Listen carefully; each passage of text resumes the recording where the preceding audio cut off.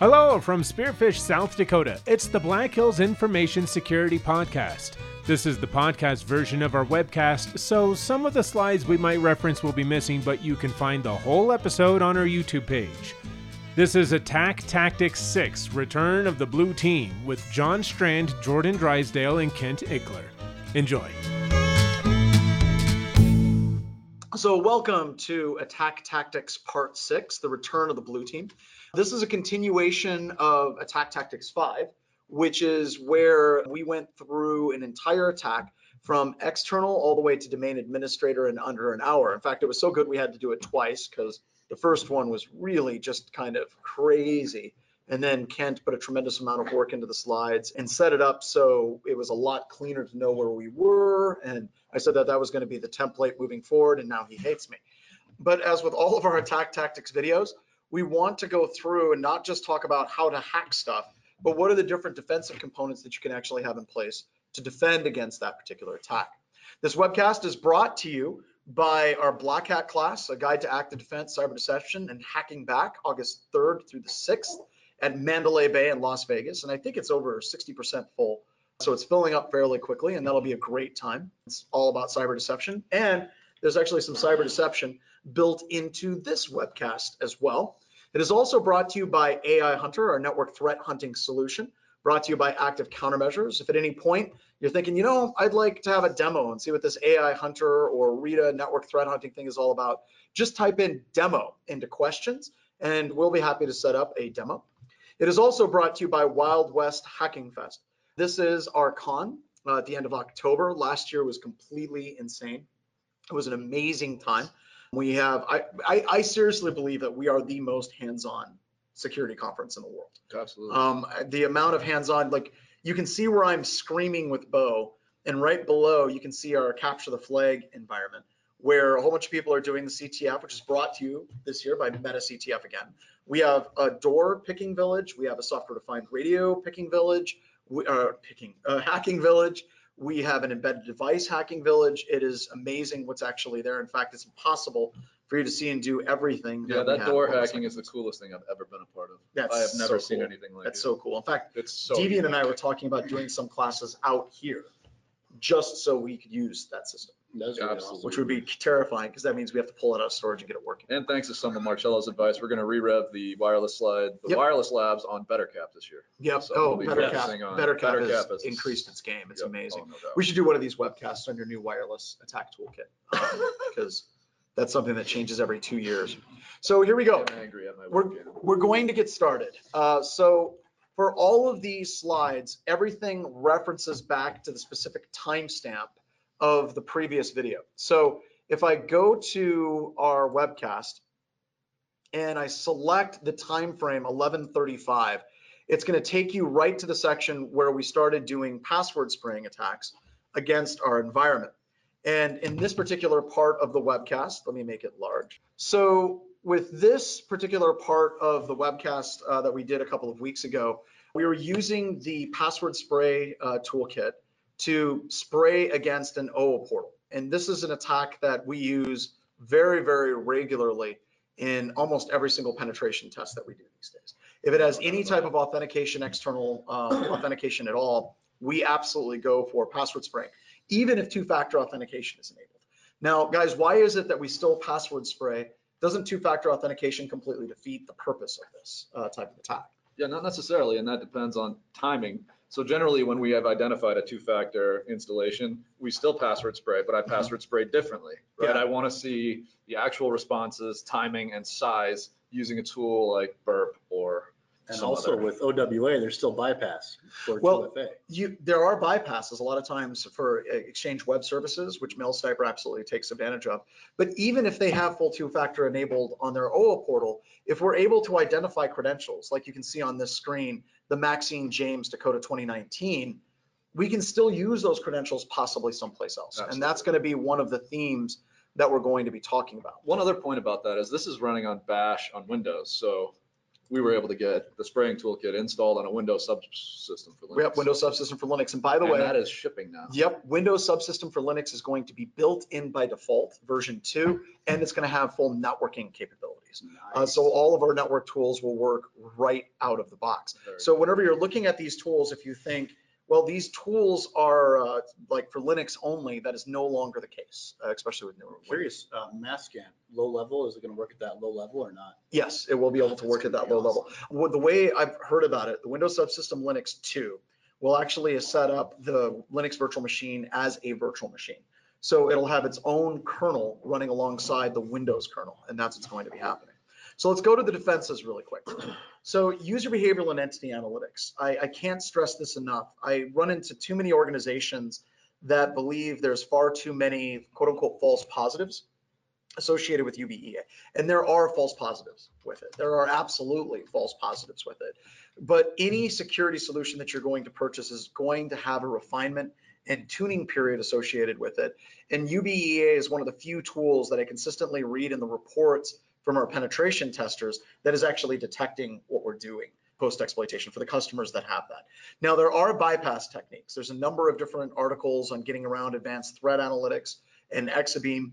But what we're finding with a lot of these vendors is when there is a vulnerability that's discovered or a bypass technique, they're fixing it very, very quickly. It does increase the amount of noise without question, but it's better noise than what you're getting with the standard SIM. Also, the question comes up every single time that we do a webcast and we talk about password spraying. People say, what about account lockout? So let's go back to this video.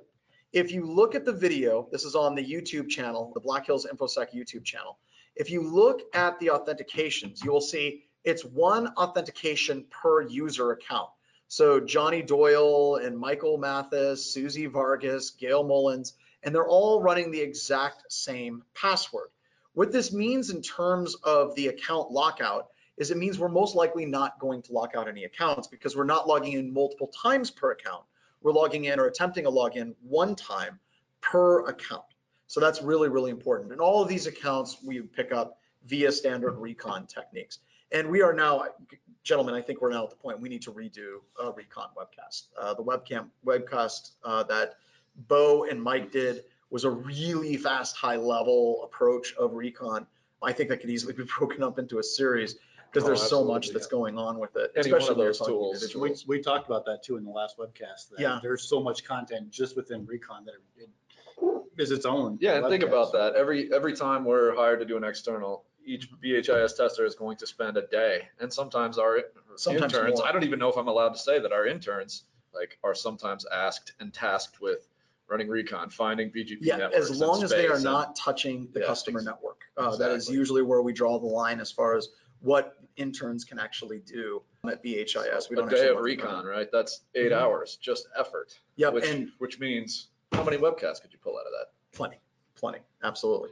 Also, one of the things that I like to get across is I love cyber deception. And we were talking about how we're now starting to see that more and more on tests. You saw some honeypots last week.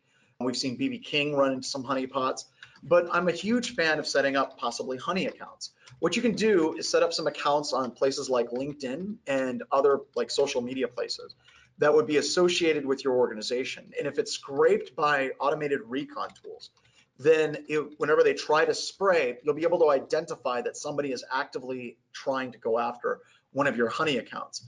And whenever you're talking about honeypots and cyber deception, I'll discuss this a little bit later, you really need to make sure that you're putting your cyber deception in a path where the attacker is going to run into it. That requires a very solid understanding of the attack methodologies like this webcast and finding where an attacker would go. Also, limit what people can put on their LinkedIn and other social media profiles. They shouldn't be saying, this is the technology I work with. These are the things that I do at my company. This is my role, my position. I'm an expert in this language. You have to be careful with that. The other thing that I love with this is canary tokens. Canary tokens are so cool. I had canary tokens up here. Let me pull it over. So this is canary tokens by Thinkist. And I've talked about this in a number of different webcasts so far. So what canary tokens does and how it relates to password spraying is you could do something like a cloned website.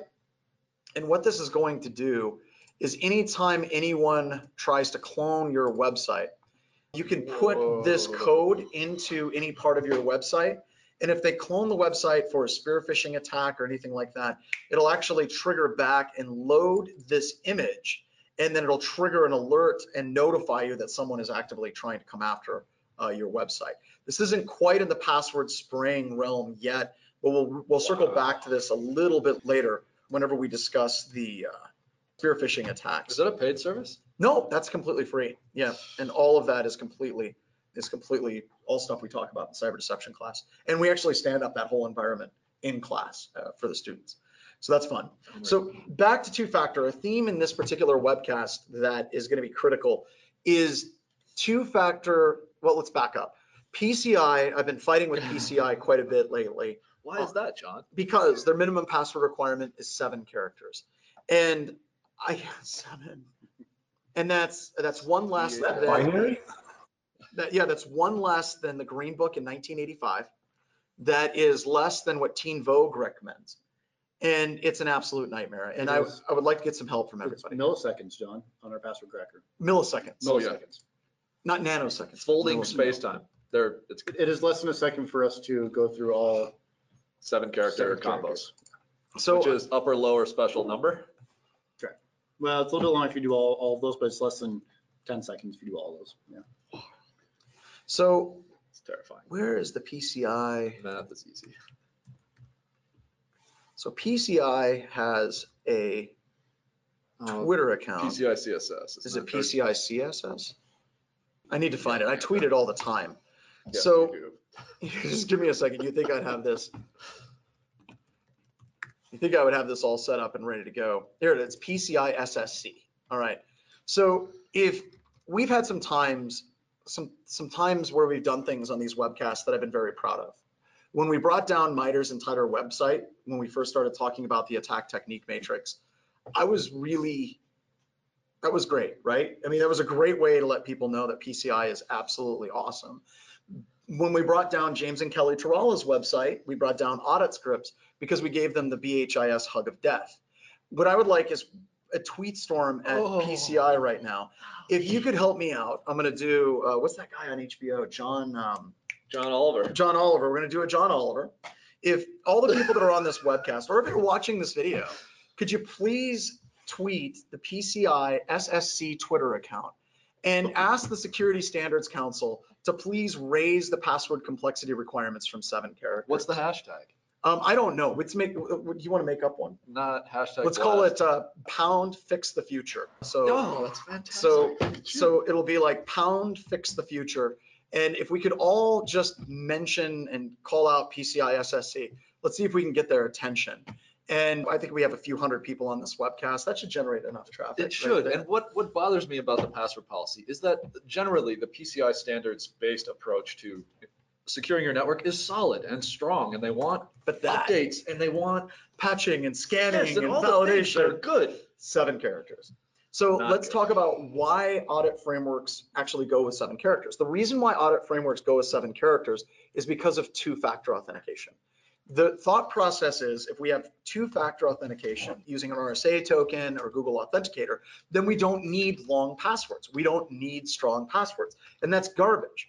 And the reason why it's garbage is because it only works if you have 2-factor authentication enabled absolutely everywhere across an entire environment. If you have it turned on in one place, it is very likely, and we find it all the time, that there'll be another portal that does not have 2-factor authentication actually enabled. So let's reach out and let's touch PCI SSC, and let's request very nicely that we as a security industry demand that they raise their password complexity standards from 7 characters. And let's see if we can change something.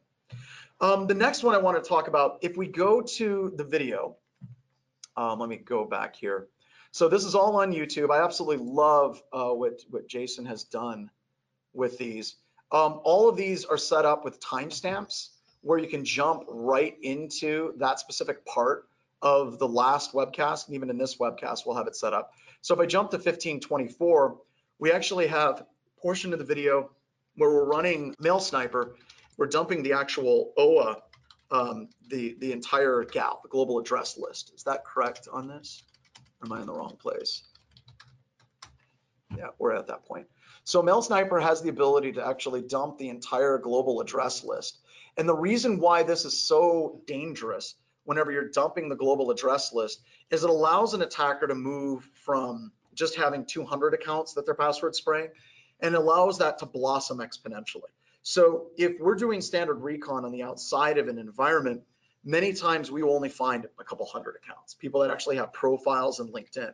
Once we get into one of those accounts and we can actually attack and pull down the global address list, then it gives us the ability to expand the number of systems that we, or users that we can phish, and the number of accounts that we can use in password spraying style attacks. Yep. So here is going through, no, this is password spraying, the OA portal. Yep, we're almost there. It's right here is the gal.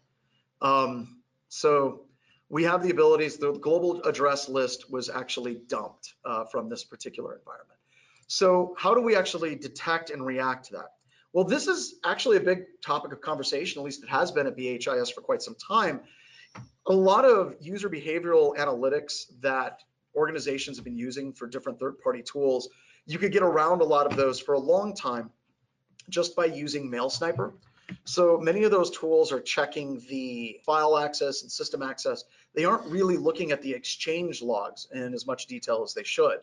And I think last week, or was it earlier this week, that we actually saw our first Windows Defender Advanced Threat Protection hit, where somebody on our team was running MailSniper. Oh, yes, that was last week. But Yep. Yes. So tools like Advanced Threat Analytics and Advanced Threat Protection are really starting to up their game. Microsoft, just so you know, if you're looking at Defender and your opinion on Defender is based upon the way it was like 4 or 5 years ago, you need to reevaluate it. Defender is quickly becoming the gold standard for signature-based detection, and advanced threat protection is getting very solid for EDR and advanced heuristic analysis. But think about the agreements you sign when you accept a Windows ULO these days. Oh yeah. So Windows 10 and their backend AI farms are collecting so much information about so many different types of attacks that they have a very good visual of what is normal and what is evil on networks. So this becomes a problem. It's a whole nother webcast for companies like Cylance and Endgame and CrowdStrike. If you're building artificial intelligence, it's only as good as the data that's feeding that artificial intelligence. And Microsoft and Google are going to be swamping the marketplace here with just the amount of data that they're able to capture. But we finally started getting alerts on people running MailSniper. Now, the other thing that you should do, and I wanted to get your opinion on this, attackers may get the global address list, but one of the things that we didn't have time to get into in the webcast was basically looking for over-provisioned inboxes with MailSniper. Yeah, we did not. We did not do that. And I think the best thing you can do to prepare yourself is actually run MailSniper to search for over-provisioned inboxes as far as permissions. Do some recon on your Exchange environment using MailSniper, far beyond just the simple password spraying and bypassing two-factor by going to Exchange Web Services, but looking at it as a toolkit for assessment of your Exchange infrastructure. So Bo has just done an amazing job on this. I want to pause for a couple seconds. CJ, do we have any questions so far? There is no doubt about that. We're going to have lots of questions, I'm sure. Or is the rest of the team answering them? We're keeping up. Yeah, You guys are? We're trying to. best. Yeah. Dale Hobbs said that rumor has it PCI is going to up that. So Yeah. it doesn't hurt for us to push them over the edge. You know that they're having arguments and there's going to be conversations and they're going to be like, well, what about mainframes? And that gets into Make an exception for crying out loud. Just make an exception.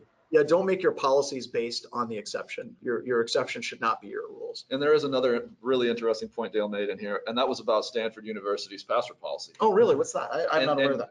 Their password policy is documented very well on their website. I can't remember who they pay money to implement this, but your password will last as long as your password is, right? So if your password is 7 characters, you get it for 2 weeks. If your password is 20 characters, you can have it for 3 months. If your password is exceptionally complex, right, you can have it for a year. What are the filters on that? Somebody find that link. It is 7 Stanford University's milliseconds. password policy. 7 characters should be milliseconds, though, just to clarify. Absolutely right, but they have layered protections and they allow it, right? You want to have a bad password, you can have it for a week, 2 weeks. Yep, I like that. I'm down for that.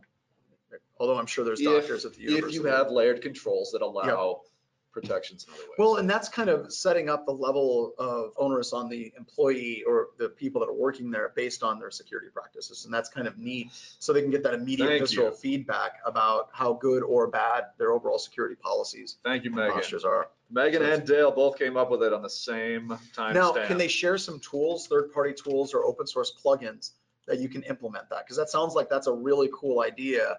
How do we actually implement that? I think would be a question. If anyone has a link, that would be great. So moving on, let's talk about lateral movement, OA, your VPN access, and SSH.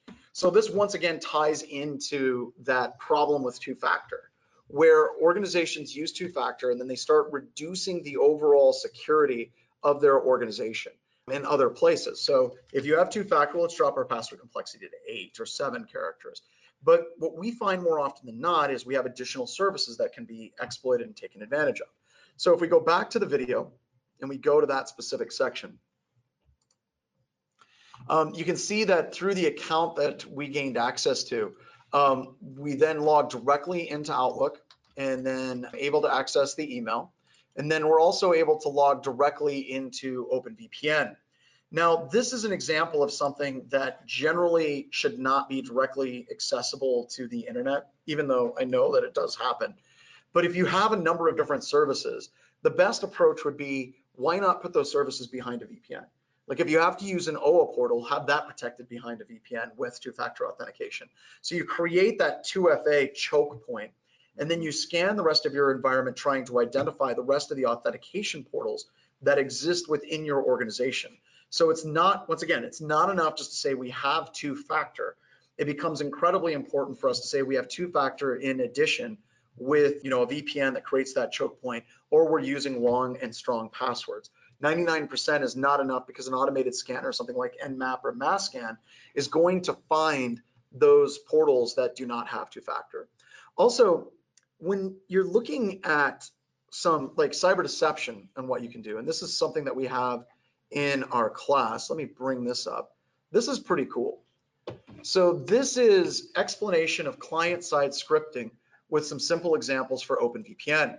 Almost any VPN that you utilize has the ability to run some client scripts once the client has actually authenticated. It has that ability actually baked into it. So this is a good open source, or like I guess OpenVPN is quasi open source because they have a commercial product. Yes. But with client-side scripting, as soon as a client tries to authenticate, you can run a number of different scripts where you can say, if it's a Windows system, execute this PowerShell script. If you're running on a Linux system, then I want you to run this script with Python. If you're running on a Windows system, you can also run raw C commands or push executables onto those systems as well. I read this one and I about died because I read it as program files foocorp meterpreter.exe, but it wasn't. So what you're suggesting, John, is that someone should go create an OpenVPN instance out on the internet somewhere, and as one of the client-side scripts should accidentally launch a Cobalt Strike session, and then see how many random beacons pop in of people that are trying to password spray said VPN. This is reverse attribution. You need to be careful with that. I'm not suggesting anyone do that. I would. But look, the point of this is, if you're going to do something like this, we do have people that freak out. They're like, is this hacking bad? Well, it kind of depends, right? If you're running this and you're just trying to get location information, IP address information, MAC address, if we go back to Absolute Software's Susan Clements Jeffrey, where the judge ruled IP address and location information in an effort to track it down, we're probably okay. Running full Cobalt Strike beacons might be crossing that line. But if you put it in a warning banner and you're very clear, you're accessing a security lab or doing testing, anybody that accesses this lab, a Cobalt Strike beacon will be launched, and you bake it right into the warning banner. Who knows what the courts would actually rule on something like that. I don't want to be a test case. So, but a scenario that instead you run something that's going to pull your geo coordinates. Yeah, like here would be a good example of that very thing. Okay. So you can have your script pull an installation file and run it from a network share. So you can put, in this situation, you can put an external IP address, pull down an executable, And we can then tie that into Canary tokens. And then in Canary tokens, if we go to Canary tokens, you can actually generate a standalone executable that'll do that type of reverse attribution. So here. And John, how much does this cost? This one's free. Doesn't cost anything. Thank you. So you can then start tying your VPN instances with executables that do that geolocation information. And then you can start tracking That's very bad cool. people doing bad things. So this really is getting in some more advanced offensive approaches. But if we stay on that bright, happy, shiny line from a legal perspective, I don't think we're going to get sued. Of course, you may want to have your lawyers look at it. We got that question. Perfect timing. Yeah, you might want to have your lawyers look at it, but I want you to think through the scenario. Let's say that you created an executable in an OpenVPN script and you had a warning banner that said, we're going to find your location, we're going to check your MAC address, we're going to validate logged on users to validate the security of all systems accessing our environment. That all sounds reasonable. And is that ever any different than a VPN host checker? Nope, it is absolutely not. As long as we don't cross the line and start dropping Cobalt Strike beacons on systems or Meterpreter sessions, we're still within our bounds of validating the security of our environment. But now let's say that you run that and the attacker, do you think the attacker is going to say, you hacked my computer without permission? Our warning banner clearly stated what it was going to do, and we did that. And then some people will say, well, what if an attacker hacks into Bank of America as an intermediary and then they use that to attack your system? Let's think that through as well, because it could be argued that Bank of America could sue you in that situation. I doubt they will, and here's why. Because their network's hacked. They don't want to go to court and say, well, our network was hacked and then our hacked system attacked their system and it took their intellectual property and it executed and we're wronged here. No, that's not how that's going to go. It's complicated, isn't it? It gets very complicated very quickly, but these are some conversations that we need to start having as well.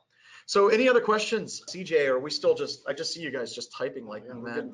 Yeah, there was one that I thought was interesting, and I don't know if it's worth talking about at this point because we're not inside a network from our attack perspective. But not yet, yeah. Is the future of endpoint protection going to be merging next-gen machine learning into traditional signature-based? Yes. In fact, what happened with Cylance a long time ago is they were running a lot of heuristics, artificial intelligence, but they were really lagging in the signature-based detection. And for a while, I believe it was in the news, they were using VirusTotal to assist with that. And I know that Carbon Black can integrate with VirusTotal. So you're going to start seeing more of these hybrid solutions where you have to use blacklisting and whitelisting in conjunction with that machine learning. But if we're looking at the future, and this is just, I'd like to get you guys' opinions on this. I actually don't think it's the endpoint. I honestly think that the endpoint, I think we're finally getting to the point where user behavioral analytics is working really well in Active Directory.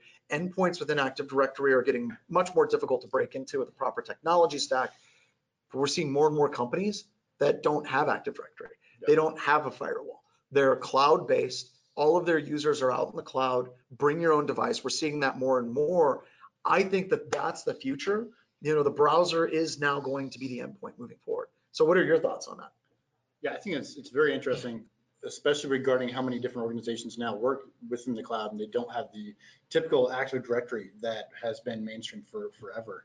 You know, just like us, we're not in the same Active Directory environment that we used to be. And for us, we work out of the cloud, and you're exactly right. We're doing almost everything out of a browser. So it's definitely interesting. In 5 years, if our mobile devices aren't near field communication linked to any monitor I walk up and set the device down next to, I think we've missed like a huge opportunity. That and flying cars. Yeah, absolutely. And one more thing. I disagree with you in that I believe, based on a previous test and how well they did on their desktops, that our workstations should be treated as the edge of our network. Yep. Whether we travel, Treat whether the internal network as hostile. Yep. I just read the Gartner report on this, and one of the things they identified was that endpoint detection response is going to be incorporated into endpoint protection completely. That EDR products will become just sort of a separate thing for MSAs type things, sort of a separate breaking off service, but all those things heuristics are going. The other thing I like to say, never throw out that old technology though. Signature based is trivial, right? But some of that signature base, if it effectively cuts out, it creates a filter that it cuts down on your stuff. So I don't think some of that old stuff goes away. It becomes an and, not an or. Yep. And I do, sorry, I'm watching Twitter. Thank you. So John, I think with the browsers, we see a lot of different plugins for browsers now that say, Yep. Thank you, everyone, by the way. can these extensions read all of your email? And Well, those are interesting. The, when they come up. the one that I always use, and I talk about this almost every webcast and presentation, is Grammarly. Grammarly is a keylogger. It's logging absolutely everything. And does your organization? So is AdBlock Plus. So is AdBlock Plus, right? Every single site you ever visit. So I've got this stack of books on how to create Chrome applications and Chrome plugins. Because once I'm done with Sans, like I'm going back into developing, and I haven't written any appreciable level of code in over 15 years. So it should be in Perl. Yeah, so it's going to be written in Perl and COBOL, right? But I'm going to start like looking at how can we create malicious browser plugins, because you can trick a user into running HTA, but now user awareness is like, hey, be careful of HTA. But what about plugins and add-ons? In order to access this website, you have to add this. Users add add-ons all the damn time. They don't look at them as malicious. So that's coming. That's going to be a while, folks, but that's where I'm moving to. But I've got this big stack of books that I'm looking at. Anything else, CJ, before we move on to scanning enumeration? Oh, one of them was about, should you run Mail Sniper on your Exchange environment, even if it's O365? Yes, in Absolutely. fact, yes, it does. Now, two-factor authentication in Office 365 is much better than it is in standard OA. You can actually set it up so it is, I think it's out of the box that it sets up two-factor for EWS if you enable EWS too, right? I don't know the answer to that. I thought Also, it did. on Office 365, look up the attack simulations because they can Oh, do. there's 3 of them. Yeah. Yep. So they can do what? What are the 3? They can do password sprays. I know that. They do password sprays, create standard phishing campaigns. Yep. There's 3 of them that come with your Office 365 And there is, I subscription. did post the link somewhere up in the chat somewhere earlier, so you'll be able to find it there, and maybe Jason can repost it in the blog as well. All right. Also, this one's good. How would you detect gal dumping using Mail Sniper? So that right here, this screenshot, this actually came directly from Advanced Threat Protection. So it's now baked into at least Windows and Advanced Threat Protection and Advanced Threat Analytics. Is this, so someone in Microsoft is saying, hey, VHS, we see you. Yeah. And Well, they actually got it in the name. Like They this did. is a huge thing for Bo. so the attack. When they came up and they're like, Mail Sniper, he's like, I know that tool, I wrote it. So the attack simulation that they go through actually lists the blog post for Mail Sniper on their website. So it's not quite a Wikipedia article on LLM&R, but it's close. Well done, well done. All right, so let's move back to scanning and enumeration. So once again, in the video that Jason has moved up for us, let me go back here. If we go to that timestamp down below where what is it, scanning and enumeration right here, it's gonna jump us to that point. Basically just kind of kicked off some port scans and some brute force of SSH terminals on the inside of the environment. Now, this is dumb. And the reason why, not what we did was dumb, but the recommendation I think is dumb. The reason why I think the recommendation for this is dumb is this particular recommendation is not new. The ability to detect internal attacks, whether it's a password spraying attack against SSH, whether it's somebody running a port scan on the inside of your environment, this is not new at all. And this once again ties into the theme of two-factor authentication. So a little bit of background. Last night or yesterday, I was in Minneapolis, St. Paul for Secure 360. And then I was flying home and I didn't get into Rapid City until 2 a.m. I slept a few hours and I knew that I had to write these slides. And this was really eating me. Like, the theme of what this presentation should be is that simply having a security control does not invalidate the need for other controls. And this goes back to Marcus Ranum whenever he first developed the first heavily used firewall framework. Years ago, when people finally got firewalls in their environments, they took that to mean that they didn't have to reduce ports. They took that to mean that they no longer had to patch their systems. They took that to mean that they no longer had to use strong passwords because we can put everything behind a firewall. And that simple mistake that happened like almost 2 decades ago, maybe even a little bit longer, I can't remember when Ranum released his firewall framework, that one mistake in the way that people thought about computer security still has repercussions to this day because everybody gave up on trying to secure the inside of their environment because they had a firewall that was protecting them on the outside. So when we get on the inside of the network, it's basically like a candy shop that's completely wide open and no one's watching the till. You can do whatever you want. You can steal whatever you want if you were so inclined to be such a criminal, but we don't do that, right? But This all is from a mistake of people looking at firewalls and learning the wrong lesson about what a firewall provides to them. Now we tie this back into two-factor as far as the theme. Two-factor authentication. We use two-factor authentication. We can reduce the password complexity. We can reduce our security controls because we have another security control, and that's absolute garbage. So the same types of protections that you would put on the outside of your network should also be the same types of controls that you would run on the inside of your network. Just like you said earlier, treat the internal network as hostile, because it is. You should have intrusion detection. You should have segmentation between VLANs. You should have host-based firewalls running in your environment. We have not learned this lesson. And for the record, Marcus Ranum almost immediately, after it kind of came out with this firewall framework, immediately came out and said, y'all are doing it wrong. This isn't the way that I meant for this to be used. And unfortunately, very few people listened at all. So any questions so far on where we're at? Yeah, John, someone said, how do you create a zero trust environment where we're working in a hybrid environment? So if you're working in a hybrid environment, for those of you that don't know what zero trust, that's kind of where we're moving away from Active Directory, or we're moving away from firewalls being down. Really, you're moving into a zero trust model whenever you're setting up every single workstation in your environment with the security controls, both inside of the environment that would match what they would have in a Starbucks coffee, where you completely distrust the network, you completely distrust all of the hosts around that system in that network at all times, including on the inside of the network. So setting up those firewalls for those workstations where they constantly have their defensive cocoon up at all times is essential as part of that zero trust. If you're actually connecting to anything that is a service that's provided, it needs to be under an encrypted tunnel with TLS or possibly a VPN. You trust nothing.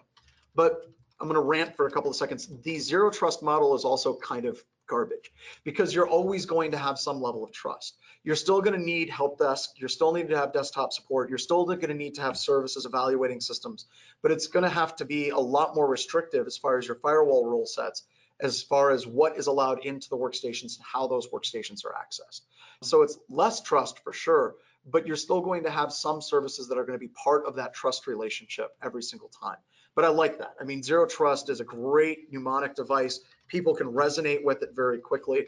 Very similar to the cyber kill chain. As much as I hate it, the name zings, and zero trust zings. And this enabling your host-based firewalls, enabling segmentation in your environment is very similar to that zero trust model as well. So I was listening to Terala the other day, and he was talking about boundaries, and zero trust is part of not just having the one firewall and then the rest. So even in a cloud environment, when you're setting up an infrastructure, he's bringing up the point, does dev need to talk to the rest of the business or to HR or accounting? Creating that firewall point, even virtually, who needs to talk to who, and going least trust. Get the point to trust if you can. All right. It's funny, we're actually tracking time-wise. I just realized we can track our time and where we're at. 5 minutes late. Yeah, so that's not bad. Yeah, we're doing I was really actually well on a network where you had to authenticate to a system and have a domain account to communicate via RDP on their network, to communicate via SSH, to open network protocols required authentication on the network. So cool, so cool. So this is really, I got to say this, guys. This was my favorite part of the webcast was, how do you go from a standard workstation to the point of total domination, right? And this is where they basically started moving into testing for LLM&R. They started, so this is LLM&R here with Responder. And if you don't know what link local multicast name resolution is, you can go to the Wikipedia article, you can check the references, and one of Kent's articles is there. And this allows us many times, this is so cool, it's just neat. Epic high five behind my back. Sorry. This is absolutely essential because we see this on admins. So just basically boiling it down, LLM&R and a lot of the insecure services are enabled by administrators, desktop administrators, security administrators, because they're building their own workstations from scratch. You need to establish a template and force that template with secure configurations on every single system in your environment, regardless of the administrative level. Also, practice good SMB, disable SMB v1. And I think that we were comfortable saying SMB v2, right? Yeah, we're practically there, right? Yeah, we should be running SMB v3 if at all possible. And then also signing, all of those standard things, kill LANMAN authentication, kill NTLM authentication in your environment. NTLM v2 is much better. And we should be using host-based firewalls, going back to treat the internal network as hostile because it ultimately is a hostile network. We have a couple of links. One of them is from Mark Baggett, and the other one is from Securoth, the people that created NTLM Relay X, and fantastic articles for that. So any questions before we talk about lateral movement and CrackMap exec? I think we were going to talk about SMB signing, and we ought to go back to that slide. Yeah, do you want to talk about that a little bit? Go for it. Right, so enabling SMB signing and enforcing message integrity on file exchanges on your network. This is, in theory, going to slow down file transfers across your network. And this is the complaint of admins. We haven't tested any control environment to say with SMB signing enabled and message integrity enforced, file transfers are 20% slower, 30% slower. We would be happy to pen test if you want to leave SMB signing on. Yeah, But our recommendation currently is to disable that or enforce message signing across the board. Yep, absolutely. All right, let's talk about gaining access and lateral movement. This is, I don't know if you saw there's all this stuff online about like Winnie the Pooh post-apocalypse version. That's absolutely horrific. Where are you on the internet that you find these things? I have no idea. I just come across it. So gaining access and lateral movement, and one of our favorite tools, CrackMap exec, which is just so cool. So here in the previous video, you can go right to 4553, and we have the instructions and a step-by-step walkthrough of running CrackMap exec in a /23, where we're providing a user ID of LA-IT-admin. We've got a hash of the NT hash, run local, and this is like I remember the first time I saw this. This is actually about the time that I was like, we have to hire Marcello. Yeah. And that became kind of one of my quests. And this tool allows you to very quickly take your standard access of a user and then cause that access to explode and very quickly move laterally across the entire environment. Just look at this. This is just ridiculous, right? You get one account, you reuse that account on a bunch of systems, and then I think here in a bit, let's kind of take one step back, run through that attack, right? We do LLM&R relay via NTLM Relay X, dump local hashes or SAM tables, steal local administrator hashes, and then use CrackMap exec to pivot everywhere we can. Yep. And it goes from just absolutely just getting some level of access. This is where you're dumping the LSA secrets to, where you have some level of access to now you pretty much own the entire network. And once again, the thematics of this are treat the internal network as hostile. And how should we go about doing that? Well, there are some potential issues with doing this, right? One, you can turn on your firewalls. I think that that's great, but it may not catch everything. There's all these little weird nooks and crannies for getting around an environment and bypassing a lot of the different defenses. I am a huge fan of canary tokens. We did a webcast on this a while ago. I'm going to bring that webcast up here. It's called your Active Directory Active Defense Primer. And we went through step by step how you can create an admin account in an environment, or one that's called admin, like admin, ADM, administrator. And then if anybody tries to authenticate to that account, set the login hours to 0 so it can't be logged in. So if somebody were to run a password spraying utility, like domain password spray, against that environment, it would generate an alert that your canary token account has been triggered. So this is another fantastic little trick that you can do, and it costs you absolutely nothing in your environment to fire this up. And this does trip us up. Bo was on a test, not last week, but the week before, and they were running Javelin. And Javelin is a very cool commercial product. I think it was either bought by Symantec or McAfee. I think it was bought by McAfee, if I'm not mistaken. And you can basically create a number of these accounts. Now, Bo found a bypass technique. If you dump the users and you look at the last log off date, it was set to epoch time for the accounts that Javelin creates. So hopefully they'll fix that at some point. But this is a way that you can do it for free without actually buying an expensive third-party product in order to actually do that. So any other questions so far, CJ? Yeah, a couple things about SMB. What might SMB break? And do you know if Microsoft has changed their recommendation against disabling SMB v2? I'm looking up that one right now. Okay, so we're hunting that down right now. Any other questions? Oh boy, there was another one. Oh, how can you detect if LLM&R, you disable it and it gets turned back on? So we were actually talking about this at breakfast. There's a number of products and vendors on the switch where you can actually set up forwarding of protocols. Gigamon has that, cPacket has that. There's a number of ways that you can do that. If you're actually doing packet sniffing or BroZeek on the inside of the environment, that can be basically it's broadcast to every single system and every single port on that switch. So you should be able to see that in your environment. You can also query, I should have thought of this, via Active Directory and SCCM, whether or not that service is enabled. And if you want full instructions to disable that across your environment, Kent has a blog post on it at Black Hills InfoSec. And you can just enforce that through group policy and basically apply it to all workstations and all users in the environment. And the article referenced SMBv1, SMBv2 by Microsoft doesn't really undermine SMBv1 or 2. It's disabling features that make it nice on a network, right? Like server reconnects. Yeah. It would gracefully reconnect in SMBv2. That does not exist in SMBv3. So, Okay. So it's like you're done, reset. yeah. Yeah, so it's a little bit more harsh. Yep. Great. So any other questions? Yeah, and I guess I'm not sure. Our slide says disable SMBv1, does not say disable SMBv2, and that's good to know. Thanks for sharing. I didn't want to push it that far. Yeah, I'm with you. Yeah, quick question. Can you use NetFlow and Rita to detect what you guys were talking about? You can use NetFlow and you can use IPv6 and look specifically at different protocols, but you're going to get a lot of white noise and false positives. And plus, when you're looking at something like NetBIOS name service and LLM&R, that's very much the local network segment. It's not going to go across routing network. So if you have a 10.10.10.100 system and then you have a 10.10.20.100 system, you're not going to see that if it's a /24 network. You're not going to see that jump across those network boundaries. But Rita can see if a system is compromised and that data is being exfiltrated. And that brings us to the last one.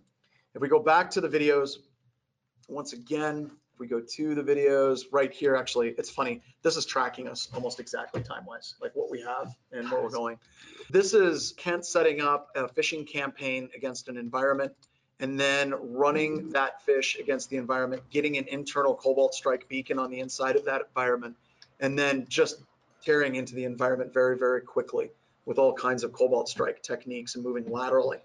With this really goes to the far right side of the MITRE attack technique matrix.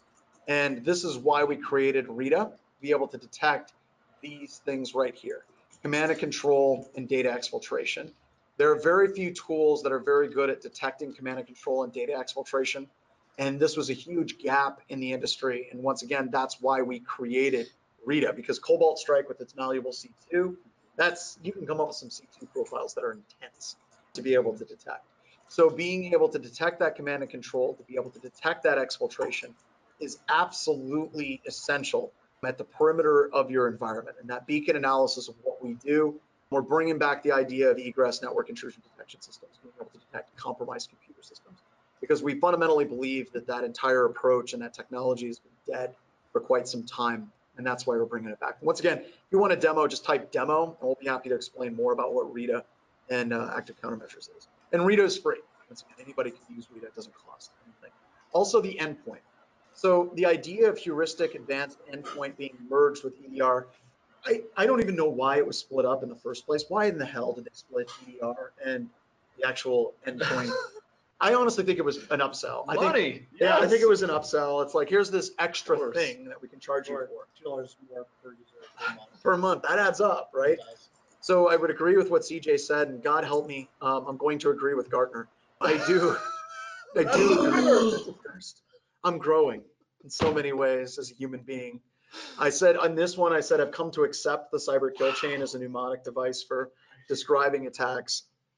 I'm selling out, folks. I'm selling out, or I'm just getting tired.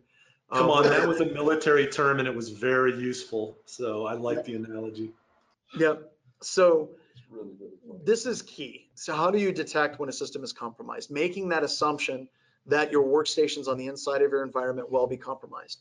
And of course, handling that appropriately. So we're going to open it up for some more questions. We've got my email address and we've got the Twitter handles of Kent and Jordan. So let's open it up to questions, folks. Lockheed has that kill chain. Trademarked. Gee. Yeah. Trademarked. Cyber kill chain. You can still use kill chain. Yeah, you can use kill chain. Kill chain. We know we can. Yeah, we don't call it the cyber kill chain because that just makes me die inside. Anything cyber. Yumeng asks about any recommendations on IPS and IDS vendors. I know we always kind of, he's looking at Zscaler. We haven't really had that much interaction. It seems like we run into Palo Altos like all the time, like literally everywhere. And I haven't heard any bad things about Zscaler. And it could be that it's on our tests, and this is something that concerns me. It could be something that is in our test. We just don't see it, but I can't speak to that specific product. But remember, it honestly doesn't matter. You're never going to be in an environment where you say, "Oh my God, I'm really glad that we got Zscaler instead of this other vendor." It's I always say it's toilet paper. It's a commodity. You need to have IDS, IPS. Find the one that works with your environment, with your incident response team that you like the best, that gives you the best telemetry, ties in with the existing infrastructure in your environment, and then go with that vendor. Don't try to go with the vendor that's the cool vendor that you see in the airports, that they're at all the trade shows, the booths are amazing.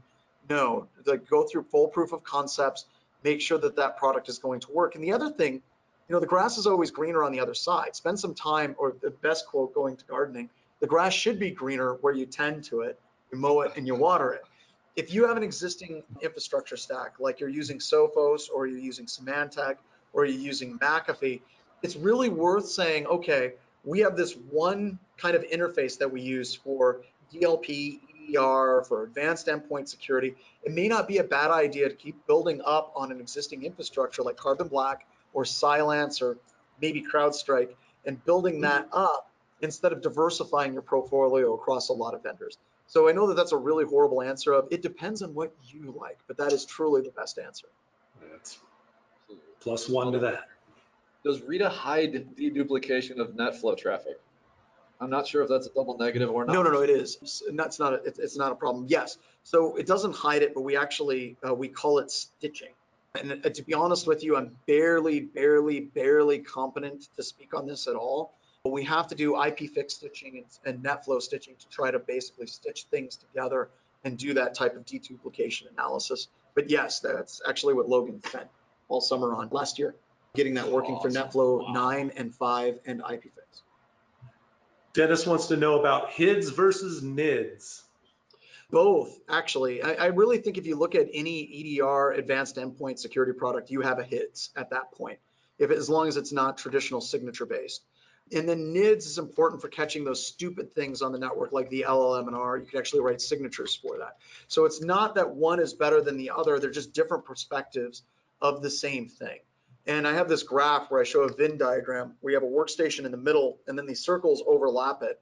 You would have your HIDS, your NIDS, your NetFlow, your UBEA. All of those things would be watching the endpoint, but they would be watching the endpoint from a slightly different perspective. Not necessarily like it's overlapping and excessive monitoring. It's just they're looking at it from a different angle. That's why it's important to have multiple angles. It's very easy to bypass a single technology. It is extremely difficult to bypass multiple. So the more overlapping visibility from a HIDS and a NIDS and something like a UBEA, event logging with PowerShell and command line logging, that becomes a very formidable environment to deal with. Can you reiterate what you're saying about Grammarly logging? That one. So Grammarly, if I'm running Grammarly and I have it installed, but it's not actually working, it's like Alexa. I have it disabled. It's kind of like Alexa for what you're typing. So everything you type into Grammarly, it's sending up to a Grammarly server to check the spelling and the grammar. So that means everything you type is being sent someplace else.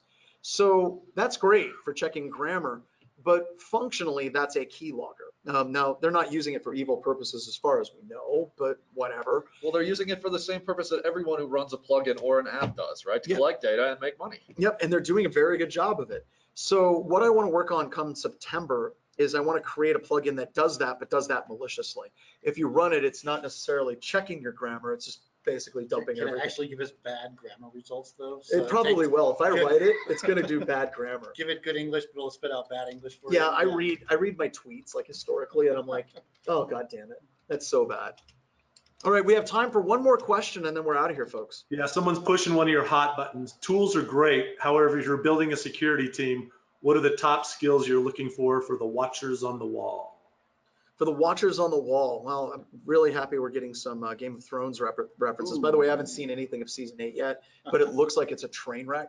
Sure sounds like it, doesn't It sounds like it's bad, and I'm going to start watching it next week. John hired me because I understood networking very well. I don't know how to code. I don't know how to do much of anything else. Yeah, but I've had you guys go through a whole bunch of coding classes and net wars. I know, and it's better now, but Yeah, so I would say number one, you have to know networking, right?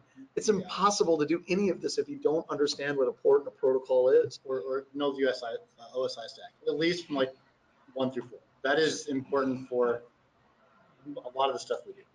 Yep. And then the other thing I would say is if you're looking at the watcher on the wall base skill set, operating systems.